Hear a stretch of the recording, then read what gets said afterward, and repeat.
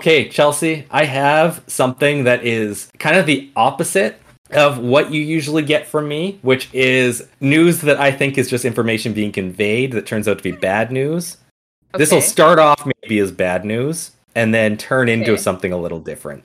So, did you hear about this ritual mass suicide that happened in Britain? I did not. Okay. Well, this story is from September 8th, 2023. What? Yes. 2 days ago. Wait, no, it's not. No, it's not. I'm reading the calendar wrong. Okay. So it turns out this reported ritual mass killing to the police was just a yoga class. What? This article is police rushed to report of a ritual mass killing, but it was just a yoga class. September 8th, 2023 by Elise Wanshall on the Huffington Post. So nobody died?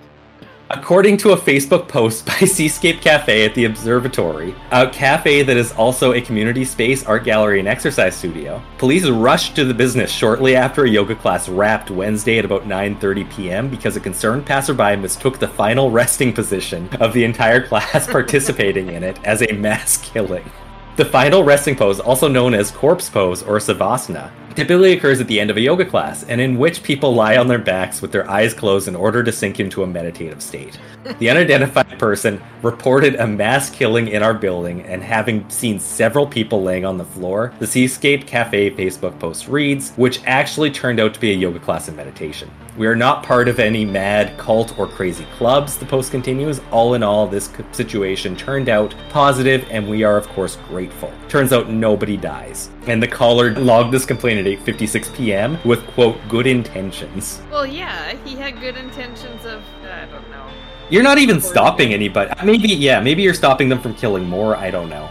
Millie Laws, who taught the yoga class, went into more detail about the incident with the Washington Post Friday. Mills told the Post that 7 students were lying on their back for about 30 minutes as she banged on a shamanic drum in a dark room lit by just candles during Wednesday's hour-and-a-half restorative yoga class. She told the newspaper that she was also wearing a flowy top, and that could have resembled a robe.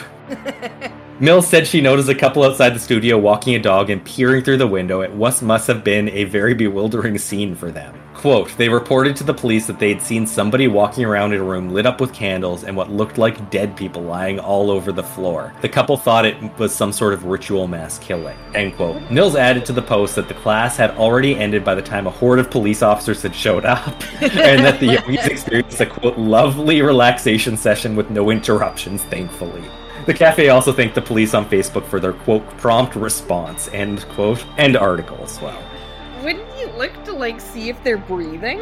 I don't know. Or would you just be like, oh, fuck, everyone's dead? It's another mass killing. Why do I come across them so often? That's for sure what happened. I mean, they obviously didn't investigate it any further. Yeah. They just called the police. Well, better safe than sorry, I guess.